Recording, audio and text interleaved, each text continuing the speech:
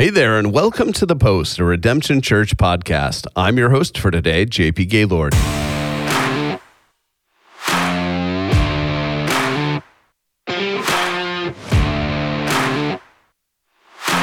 We've got a great show for you today. We'll be touching on evangelisms and mission.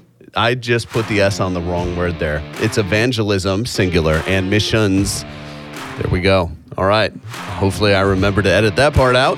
And we are joined today by the one and only Danny Turner What's up, Redemption? Jr. It's been a while. It has. It's good to have you back. It's great to be back. Charles Kirby. Hey, everybody. If you want a fun conversation with Charles, just ask him what the most terrifying squirrel in the North American continent is. Everybody already knows. Delmarva fox squirrel. Go for it. I don't think everybody knows that, but with an activism campaign, Charles, Yes. you can make this important Amen. piece of information available to all. And Andrew Furtaw, Hey guys, what's up? who doesn't have an opinion on the most terrifying squirrel on the North American continent. The purple ones are the coolest, though. Yes, amen. That's fair.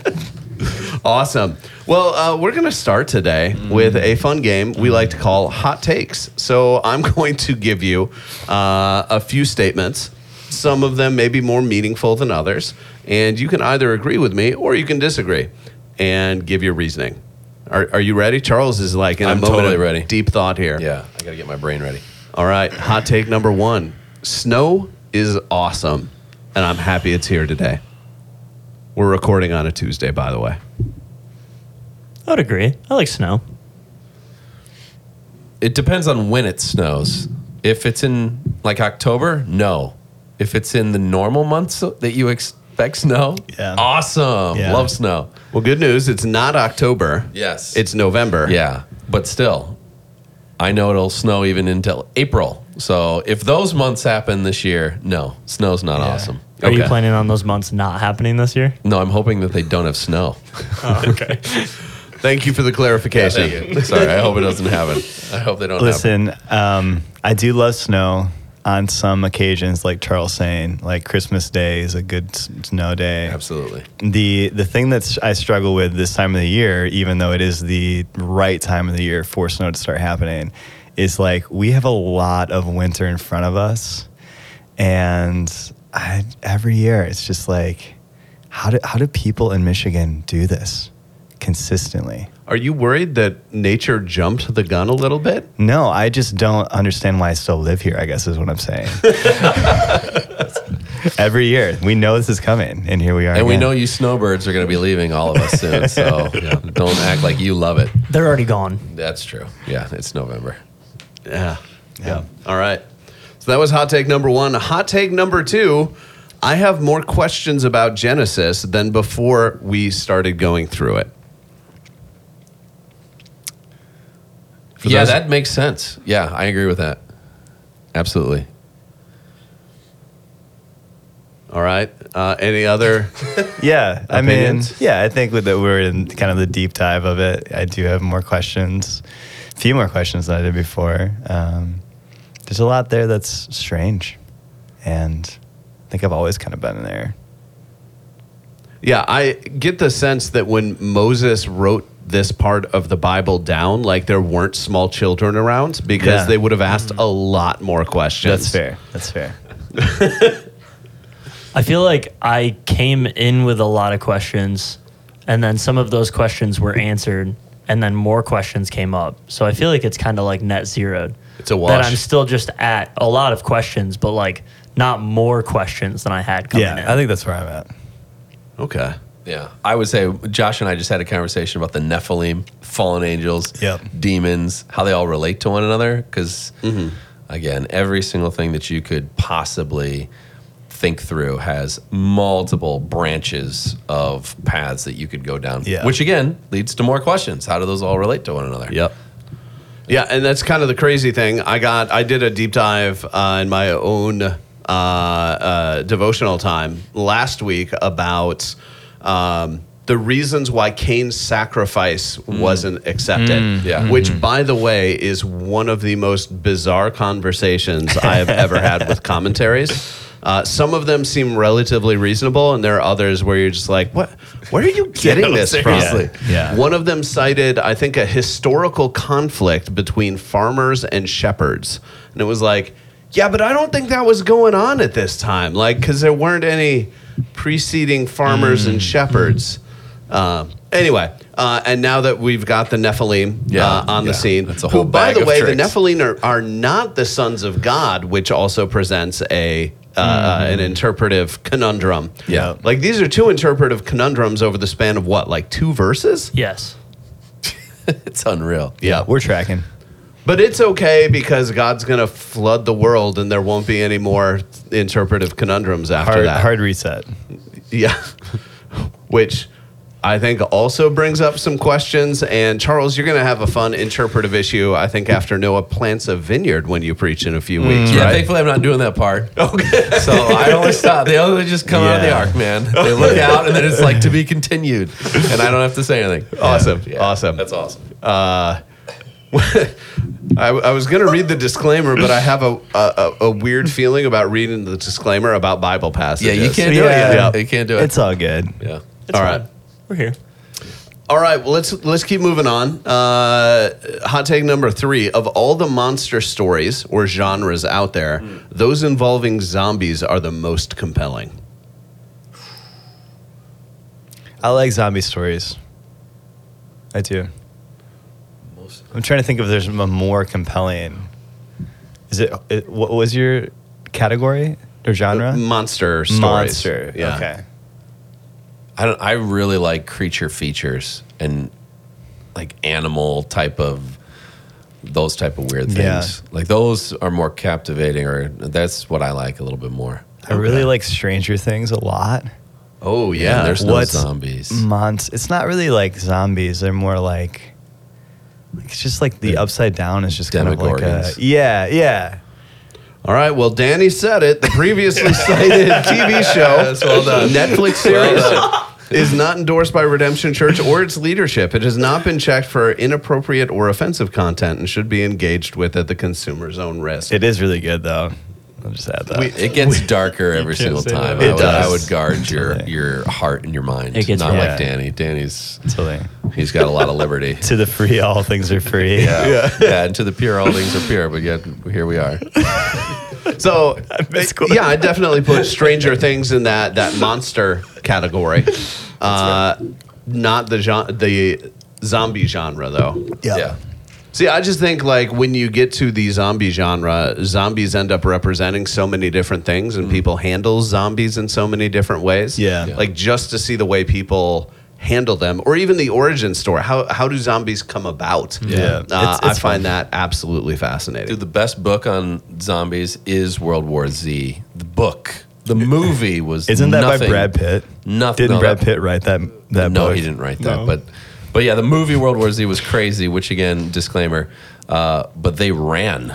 So they were crazy because typically Yeah. they're slow. Yeah. So yeah. that was bizarre. That made a twist that was frightening. Fertile, what you got? The only thing that's coming to mind is Goosebump books. Oh. And that's just like everything under the sun. So I don't know. That's the only thing that's coming to mind. I don't really. Zombie stuff isn't crazy interesting to me. Yeah. It used to be when I was like a kid, but nowadays it's not.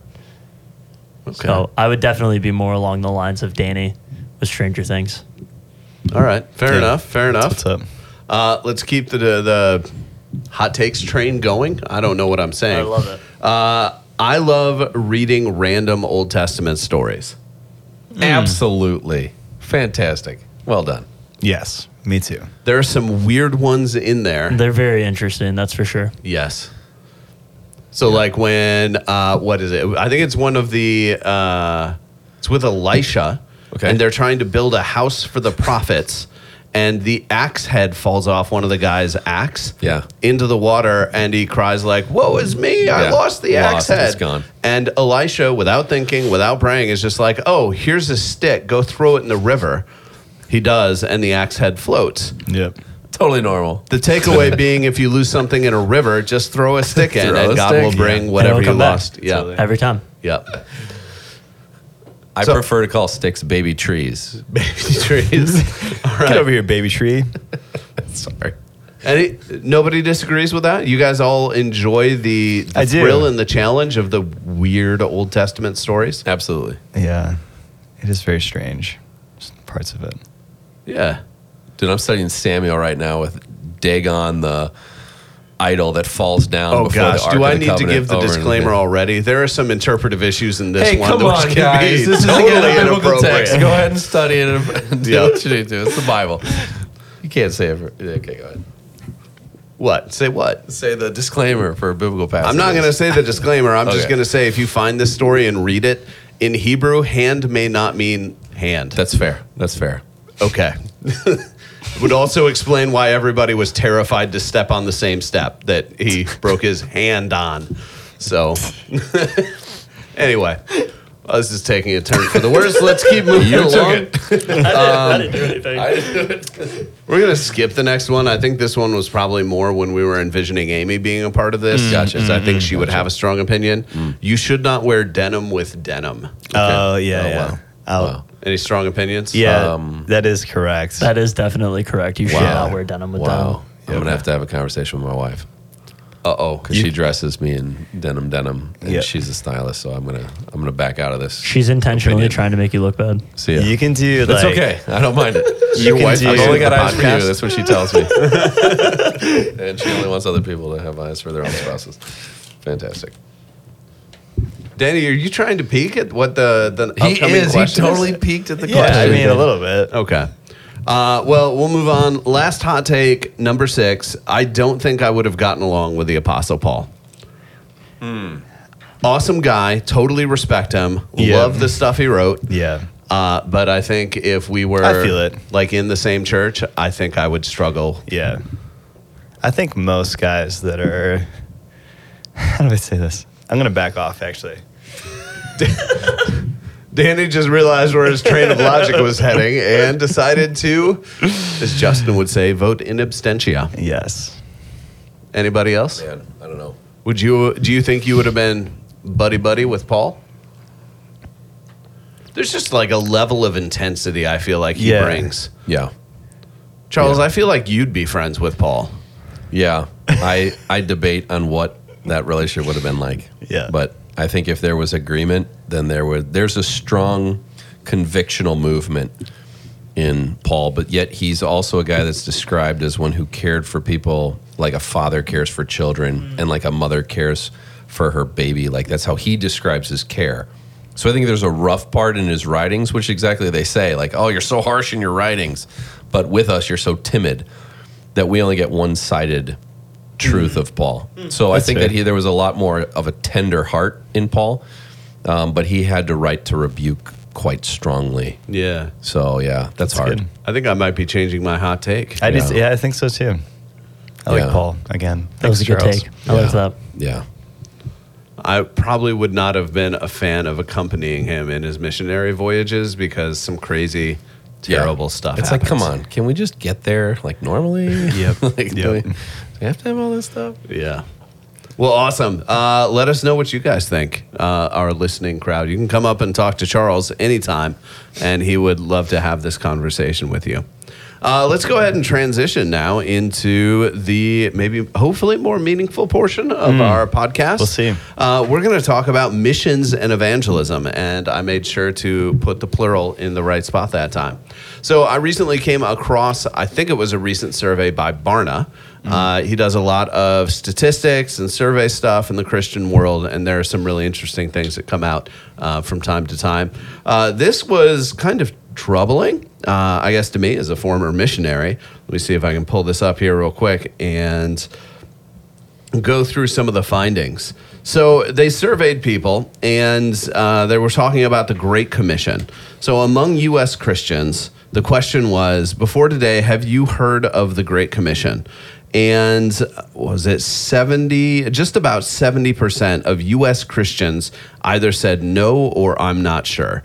That seems like a remarkably high number for a passage that I feel like we talk about or should be talking about on a pretty regular basis. A follow-up question, was which of the following teachings of Jesus is referred to as the Great Commission?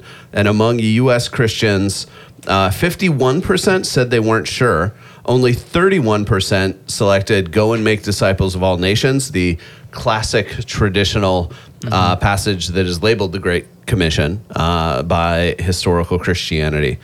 So only 31% identified that passage, and the remaining people identified a different verse.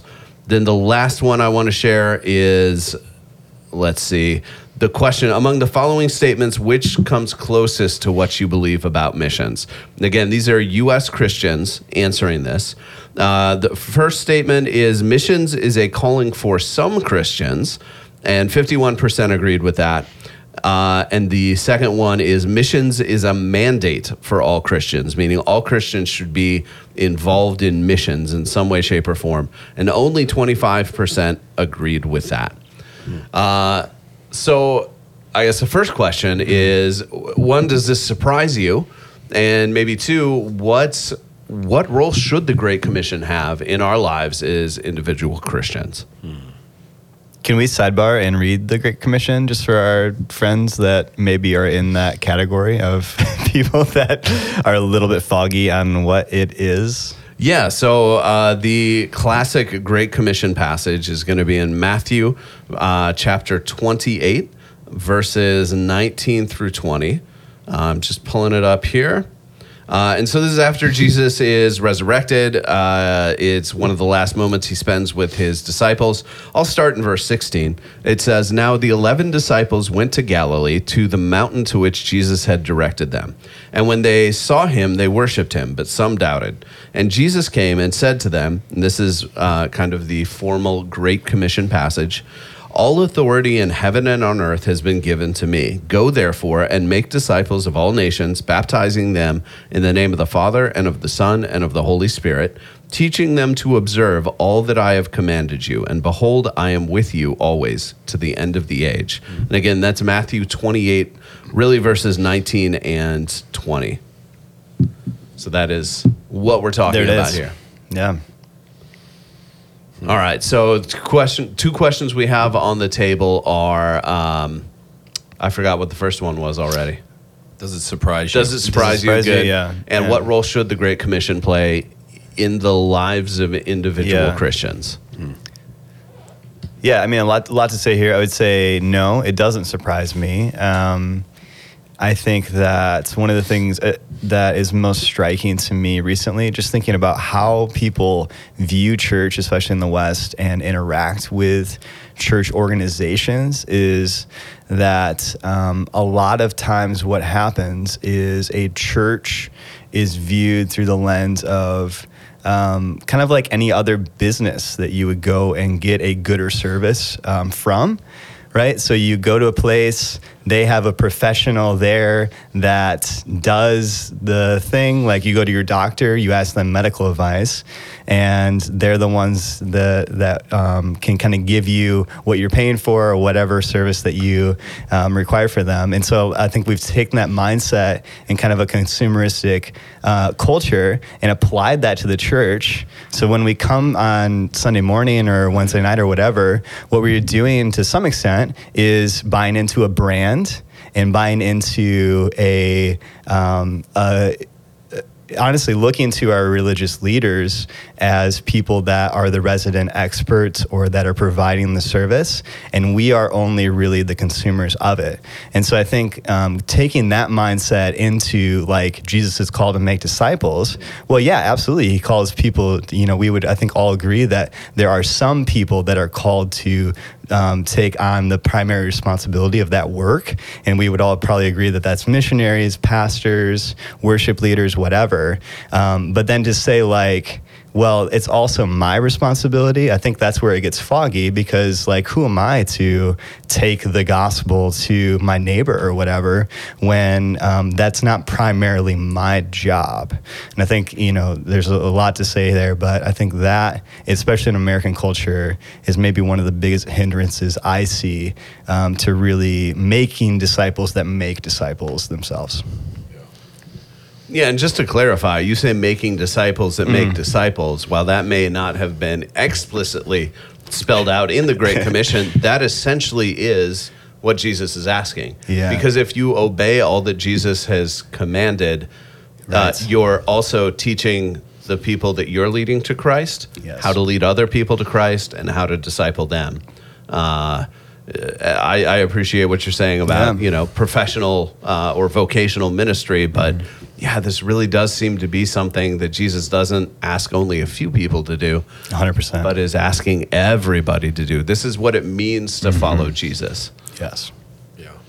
Other thoughts? I would say the most surprising thing for me, so my history, I grew up going to church pretty much my entire life. And so understanding, even as you term it, like missions was always something that was overseas. Yeah, it was never something that took place in America. Like, we send money over for missions, or these are missionaries who are doing the mission of the Great Commission. So the fact that we don't necessarily emphasize it here, that is surprising, because I just assume that people know what that is. But I would say the harder part for me is the fact that we just assume that is to be done outside of our neighborhood by other people that we're supporting.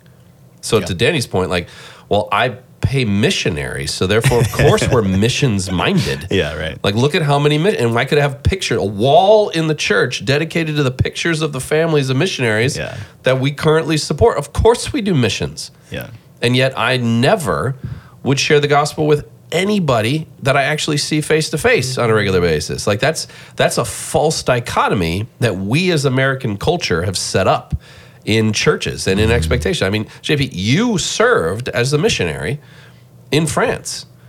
Like, talk about that. Yeah, this is true. We did serve as missionaries in France.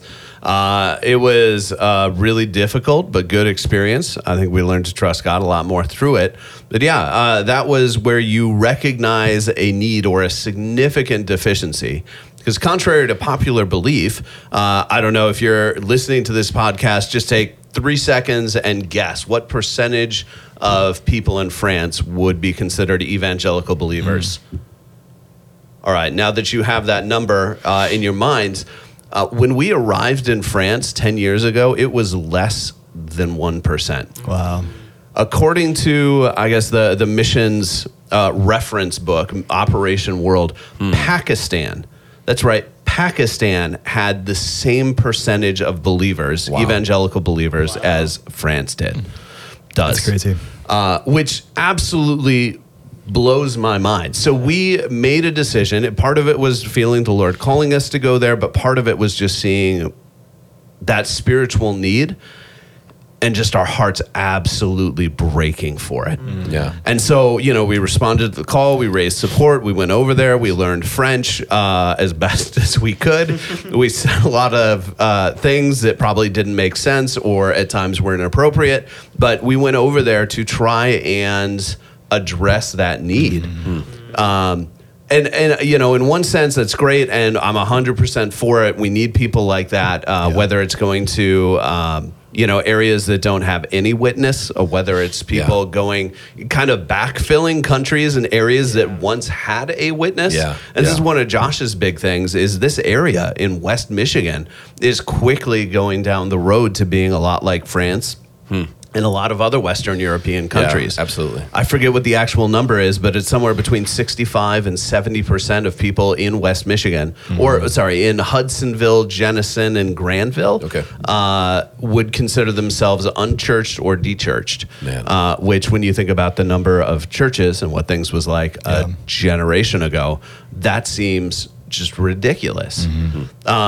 But at the end of the day, what Jesus is calling us to is to feel that brokenness or that the need all around us in our families, at our workplaces, and not to wait for somebody to come and take care of it themselves, but because we have the Holy Spirit in us and we are equipped with the gospel just to begin to share. I think one of my alternate version of the Great Commission is in John, where Jesus says, "As the Father has sent me, so I send you." So, we're not called to be necessarily apologists and give all this crazy, textual criticism evidence for why the Bible is, reliable and things like that, but simply to talk to people and to tell people about the grace and forgiveness that we've received and how Jesus has made a difference in our lives. Sorry, I get on a bit of a soapbox because it's part of your heart, man. Yeah, that's your life. Definitely. That's part of God wrote that story in you. And honestly, as you're talking, I think one of the things that's very difficult that I've been pressed into, again, Callie and I thinking of even planting a church in Holland. Like, people have rebuked us, like, you realize there's so much happening and there is. Like, and that's the truth, is that is still a wrestling. Like, Lord, is that truly the place where you would have us? But here's what I see about Jesus. Again, Jesus is telling us to become obedient to him, which is become more like him in the way that he lived. And I think as Jesus looked upon the crowds, the Bible often says that he was moved with compassion for these people. Jesus didn't have an extensive global mission. He had a very localized mission to his own people. Now, granted, he had limited time, limited focus, and he commissioned us to take the Bible to the nations. So that does mean some people need to be a JP to go over to France. But 100%. The majority of us are going to look like churches that are faithful in the cities, towns, areas, neighborhoods. As Redemption says all the time, God has you where he has you to advance the gospel through you. Advancing the gospel is having those conversations. Because faith doesn't come apart from hearing. So if people aren't hearing, it's not just living. I'm not just raking my neighbor's leaves. I'm also sharing with them the testimony of what Christ has done in my life. And I think that's a great focus of Redemption. And I hope that people take that seriously, because that is the heart of God, is that he saved you to make you a witness of the goodness and glory of God to the people you're around. So that is for all people. It has to be for all people. That's good. Yeah, I think that's something that's so interesting, and not that it's actually contrary of what you experience, but instead it's actually something that's added to it. I've actually had experience going on mission too.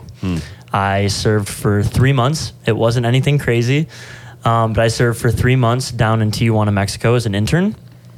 Did all the classical missions work that you would expect. I built houses. I brought food to places.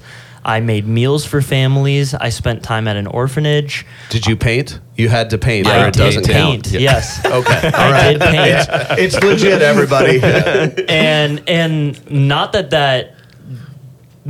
didn't teach me anything. Actually, that taught me how broken the world is. But ultimately, what it truly taught me is, one, that kind of missions work isn't necessarily what God's calling on my life is, but instead, actually, that there is missions work still to be done where we are today.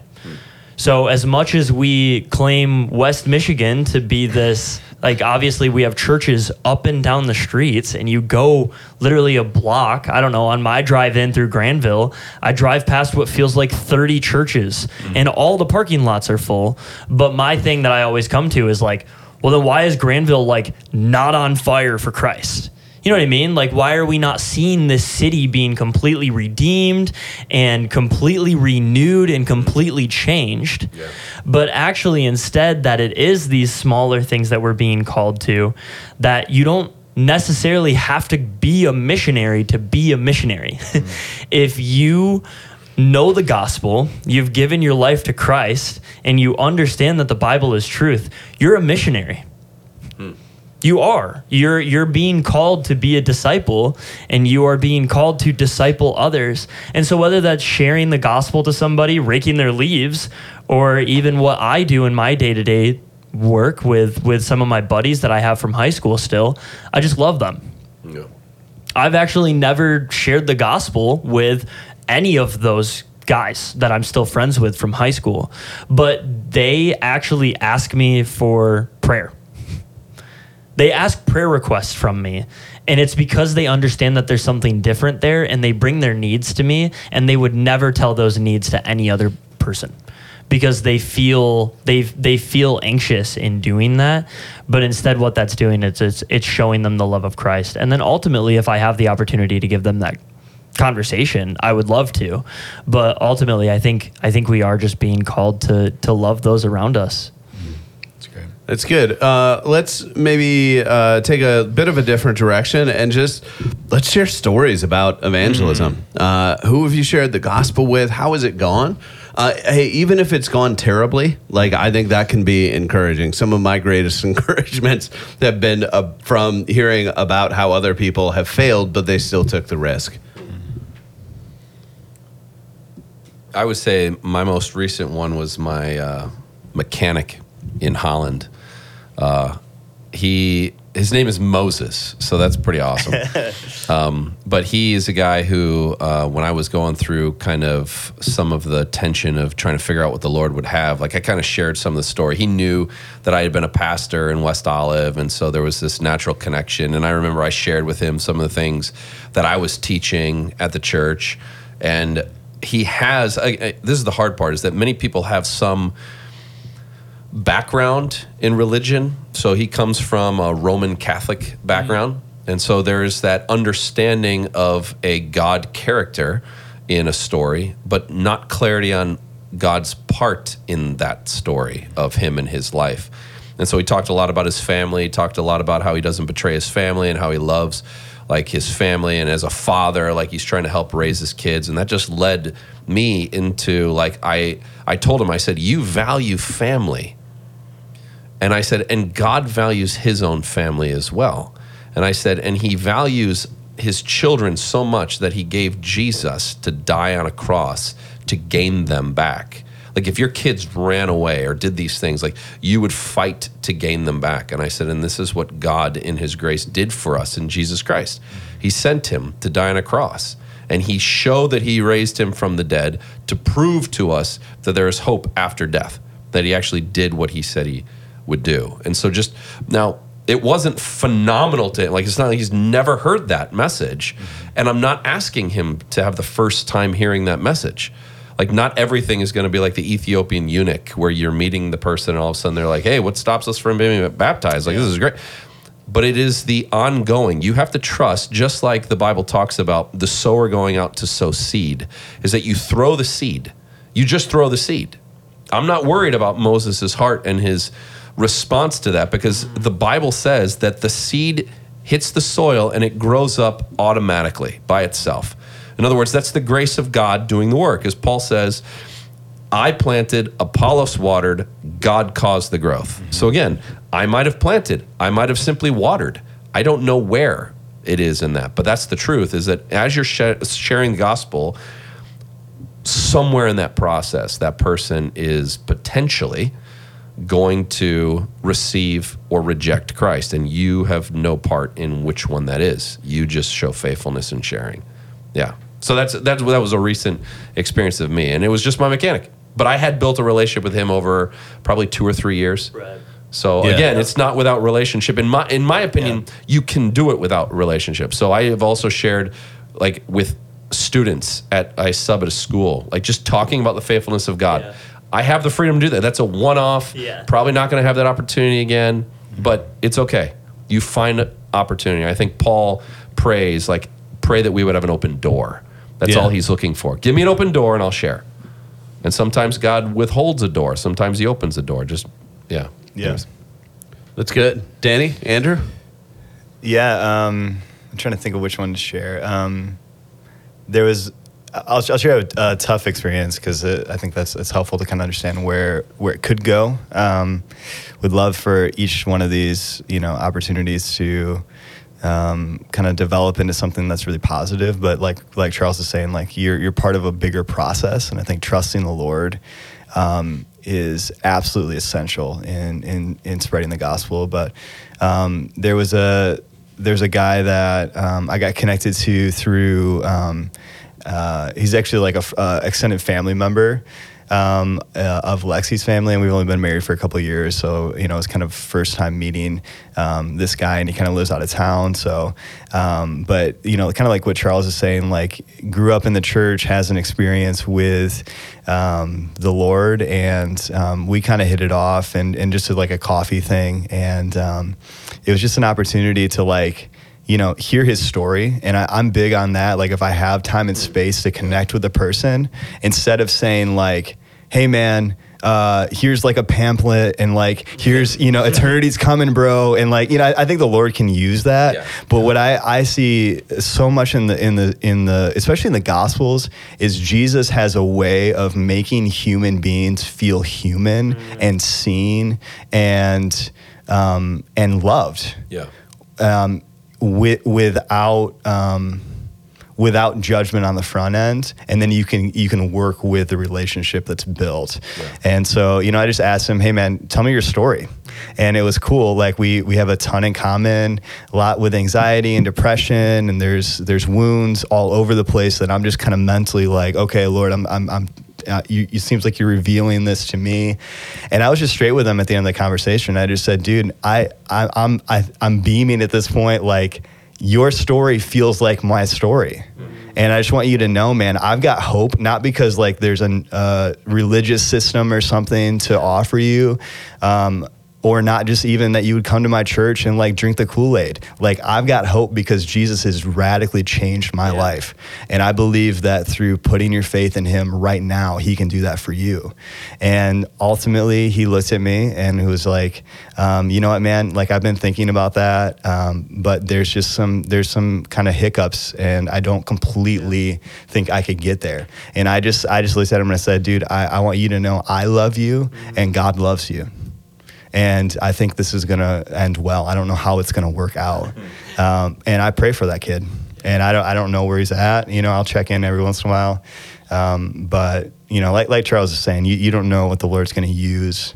And if that was a seed, then, I'm happy to be in the process. That's awesome. Andrew? Yeah, so I've got a buddy that I spend a decent amount of time with, and one day we were taking a little car trip up to Whitehall, and he had just spent the weekend with another one of my buddies that is a camp counselor down in southern Michigan, and he went and helped volunteer down there. So my buddy is not in church circles at all, had zero idea what he was expecting when he got there, and he had got there and basically like volunteered out of spite because there were so many topic points that got brought up that he just was not cool with. Just LGBTQ issues and so many things that he just completely got turned off from and was like, man, this is not my thing. So he left that situation just like angry at Christianity as a genuine concept. In which he then got in my car literally the Monday after, and we're driving up to Whitehall. So we had like 45 minutes in the car, and he just felt nervous the whole time. And then he eventually was like, what do you think about this topic? And just unloaded everything at me. And I was like, oh boy, all right. That was a lot. But then I eventually, I got the opportunity to share the gospel to him, where I ultimately was like, hey man, there are a lot of different things that are in the Bible that say very specific things about law, and I do follow those, and I'll be completely straightforward with you with that. And I'll tell you that I agree with a lot of their stances, but ultimately I think what was missed is the love aspect within there. And I was like, ultimately, I do what I do not because I just follow this ancient book because it's a book and everybody around me follows it, but instead actually that I've experienced love from God that I can't even comprehend, that has been so overwhelming to me and my character that I actually want other people to experience that love. And I believe that people experience that love through specific confines and rules. And just kind of explained all of that to him. And kind of in the middle of that road, he was like, okay, that's fine, I guess. And wasn't like super happy with it, and honestly just ended that conversation really awkwardly and abruptly. And then we spent the next 3 hours with each other, and he just kind of pushed past it and didn't talk about it anymore. And I haven't talked about it with him for months. But ultimately it's that conversation of planting a seed of I have no idea what that conversation meant to him. It might have just completely bounced off of him, but ultimately that doesn't matter. Like I love him and I care for him and I want to spend time with him and continue to show him that love. Yeah. That's awesome. I've got 2 stories I want to share, brief stories. But before I do, if you're listening, would you write to us and share your stories with us? Yeah, we would great. absolutely love to hear how the Lord has worked through evangelism, whether it's like successful, air quotes successful, and someone came to know the Lord through it, or whether it seemed like a complete disaster. I just think it'd be really encouraging for us as a community to be able to share some of these and talk about it. Because I think one of the biggest hindrances is fear. But if you realize, hey, everybody's tried. Sometimes it works. Sometimes it seems to fail miserably. That helps us move forward and find the courage in the Lord to continue to share and seek these opportunities out. So my story, the first one is in France. What we tried to do, because this seemed like such a huge leap of faith for people, was we tried to kind of reframe evangelism as, rather than it being this full-on gospel presentation, just start a spiritual conversation with someone. And a lot of people kind of had their own ways. Some people would say, like, what's your spiritual background or something like that. My favorite way was just asking somebody if they had heard a Bible story and then asking them questions about it, because who doesn't like answering questions or giving their opinion on something? So we actually did this whole evangelism training where we taught people to tell the story of Zacchaeus and then ask a question about what the person who just heard the story thought about a certain part. And I mean, we had the best story that came back from this. And then we sent them out. We actually sent them into the street in our little town in France to tell the story of Zacchaeus to random strangers. And they all did it. So these 2 older ladies, like little old ladies, went in a group to the middle of town. Wee little ladies? Well, yeah, sure, yeah. Sorry. We were in France, not Scotland, but... No, because Zacchaeus was a wee little man. Oh, that's right. That's right. I just saw a meme about that where Zacchaeus is like, I just gave, so much in reparations, and I just gave my life to the Lord, and really the only detail you want to remember is that I was a wee little man. sorry, derailed your story. Go ahead. You said little old ladies. Yeah. I just couldn't help myself. So little old ladies go to the center of this town, and they stumble upon like 2 young Muslim guys, and they're like, well, why not? Yeah. So they ask them if they've heard the story of Zacchaeus, and they say no. And so they tell them the story of Zacchaeus. They end up having like a 45-minute conversation with people they never would have talked to So cool. any other way.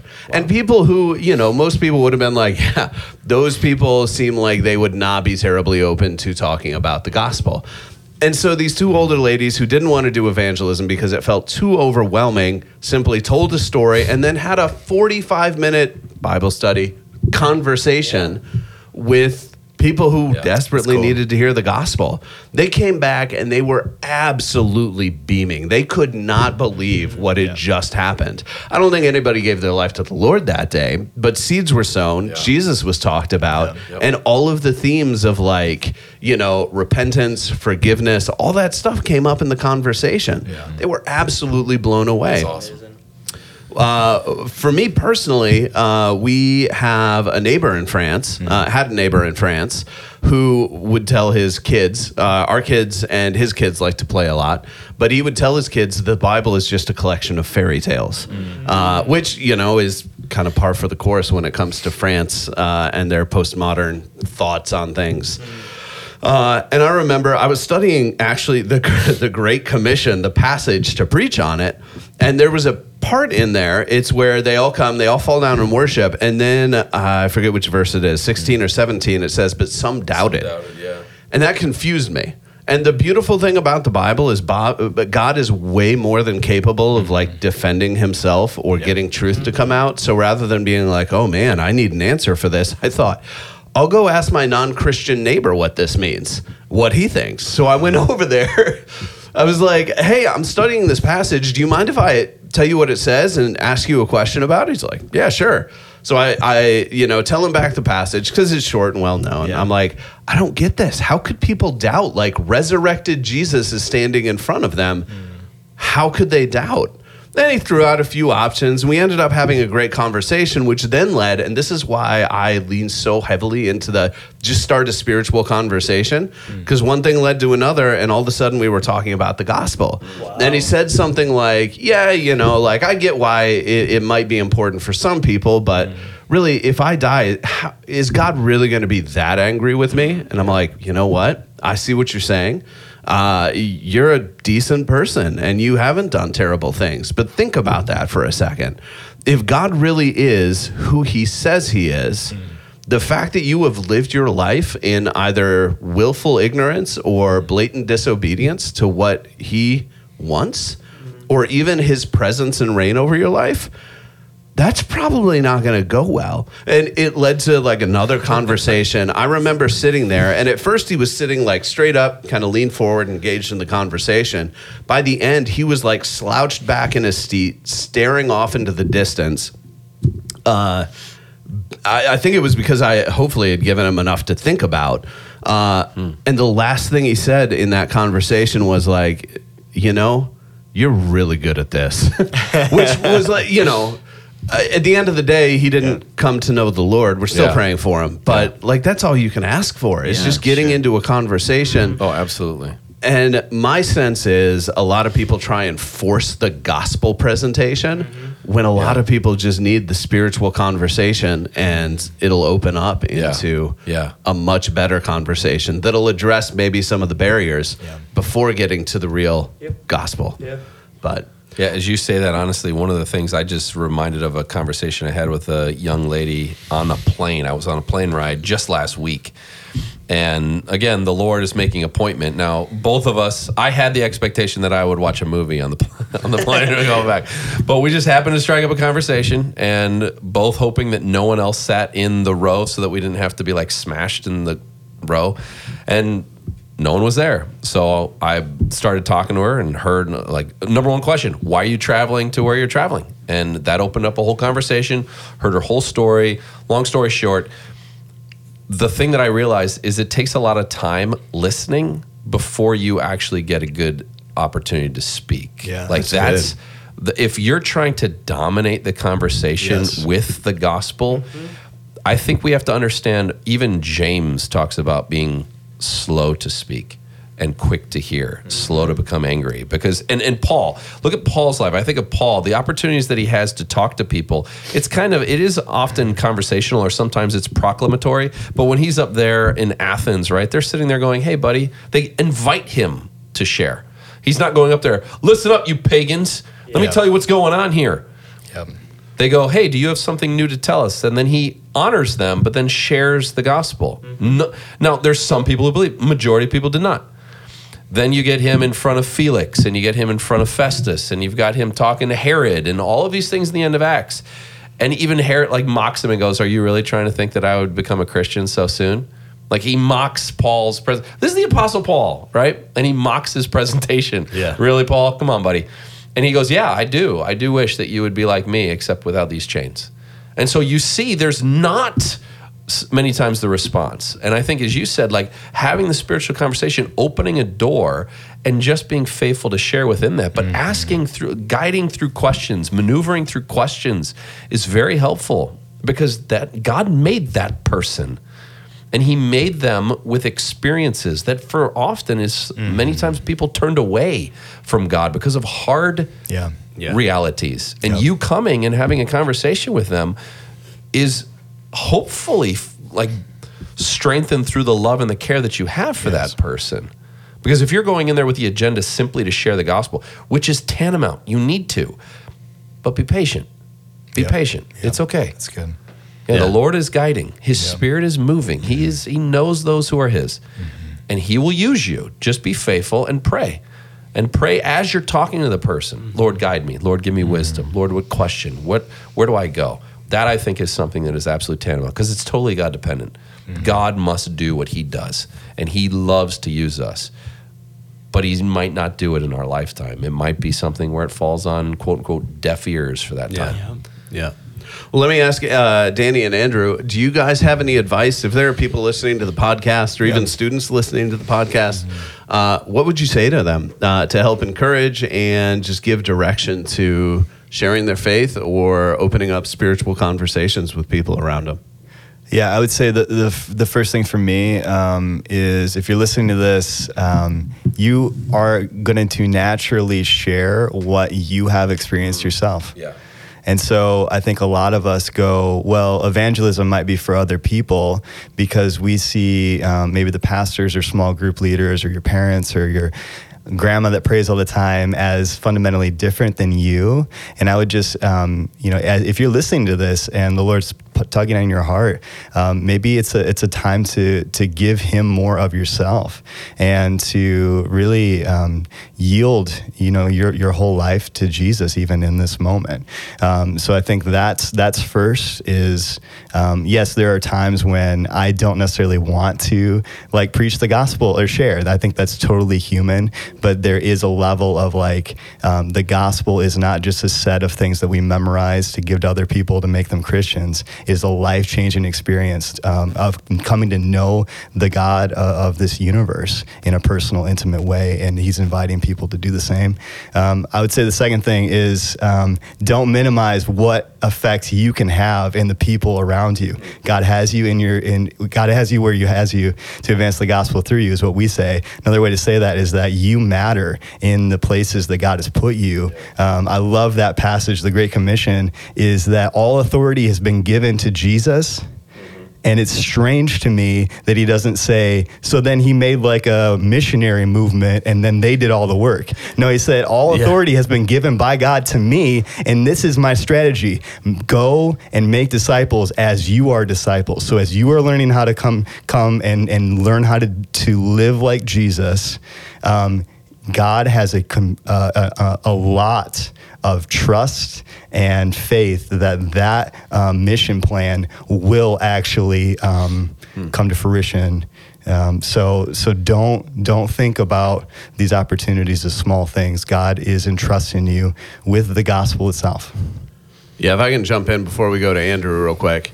The three things, small pieces of advice, I promise they're small, would be, one, you don't need to be somebody you're not. For so long, I heard of the Way of the Master or Evangelism Explosion, and you'd see video clips of, I think it was Ray Comfort on the street surrounded by people, asking him, do you believe you've obeyed the law or something? And people would be like, yeah. And he's like, well, have you ever lied? No. And they'd be like, and everybody laughs. Yeah. Well, yeah. And he goes, well, what does that make you? A liar. Yeah, exactly. And it just got to be super intense, and I was like, these are not the conversations I'm comfortable having. And it was only later that I realized if that's his deal or his gig, great, then he should go for it.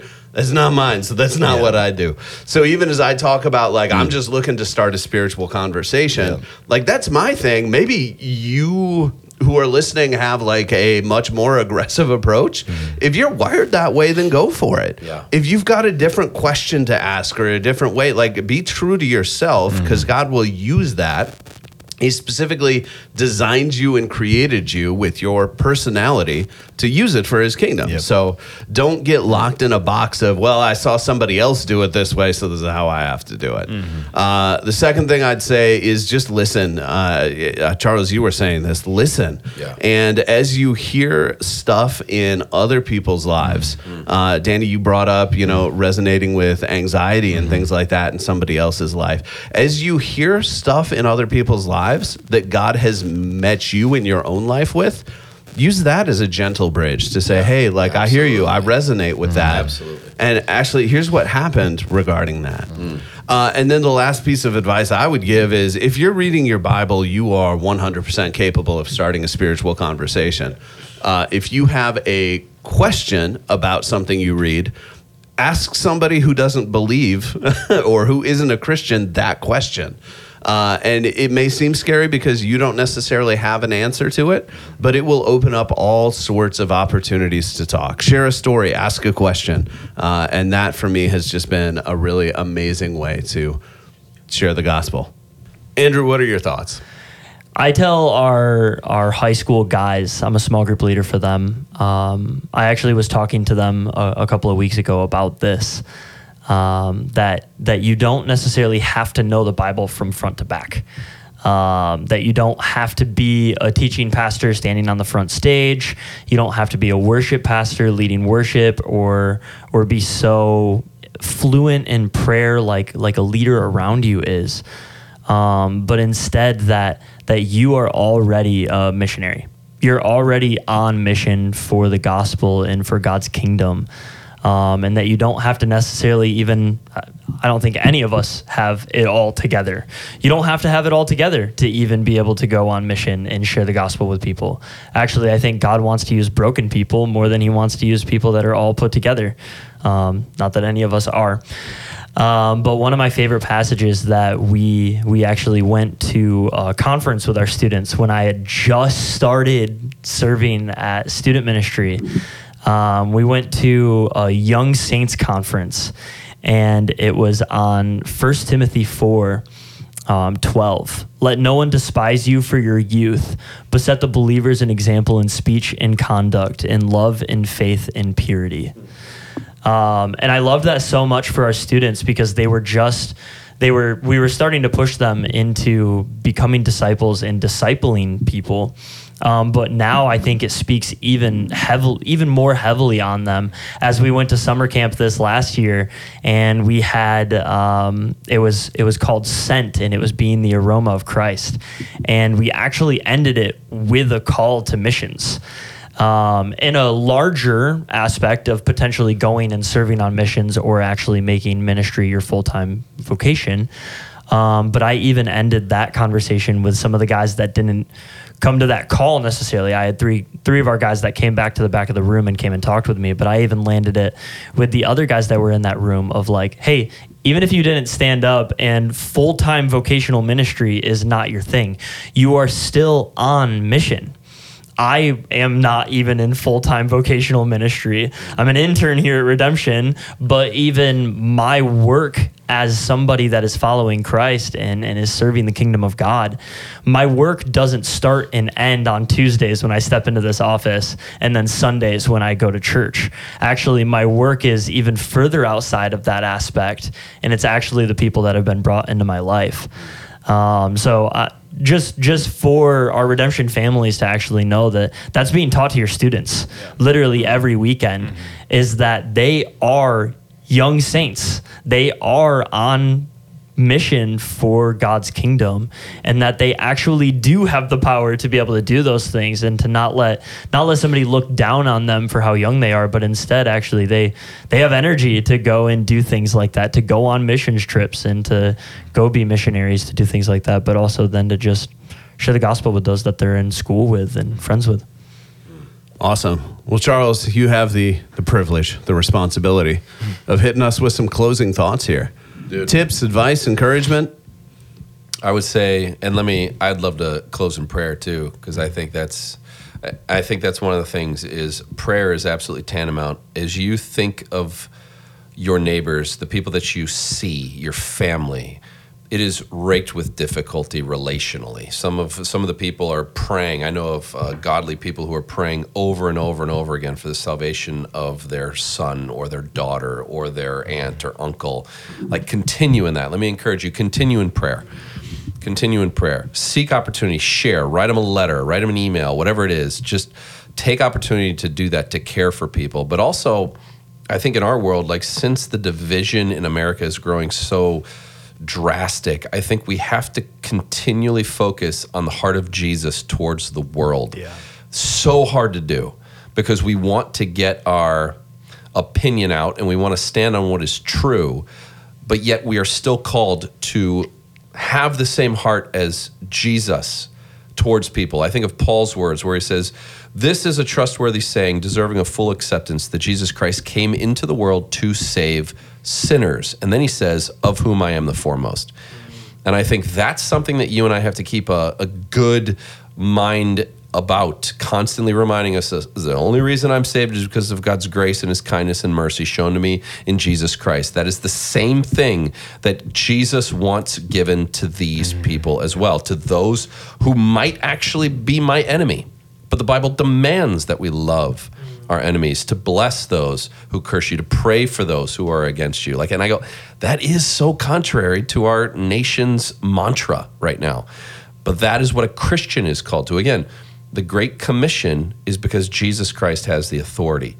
He's the one in charge. He's the one building his church. He's the one using weak and I don't know all of the foolish things to shame those that are strong and wise and so on and so forth.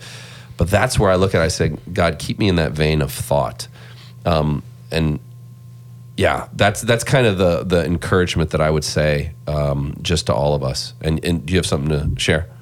No, nothing else to share. I love this conversation. This has been super encouraging for me. Yeah. And I hope for people listening as well. I mean, we're out of time, so we're going to have to wrap things up.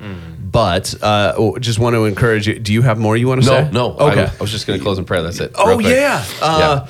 But that's okay. Close in prayer, and then I'll do the little outro thing. Lord, I just ask that you would be with your people. Lord, give us a mind and a heart that desires people to come to a knowledge of you, our Savior, our King, and our Lord. Lord, I pray that we would do it with boldness, with courage, but motivated solely in love for the people that we know. Lord, I ask that in your name. Amen. Amen. Well, know that we are praying for you, and we really want to hear your stories as well, as you maybe respond to this podcast or even past stories of evangelism. So please feel free to connect with us.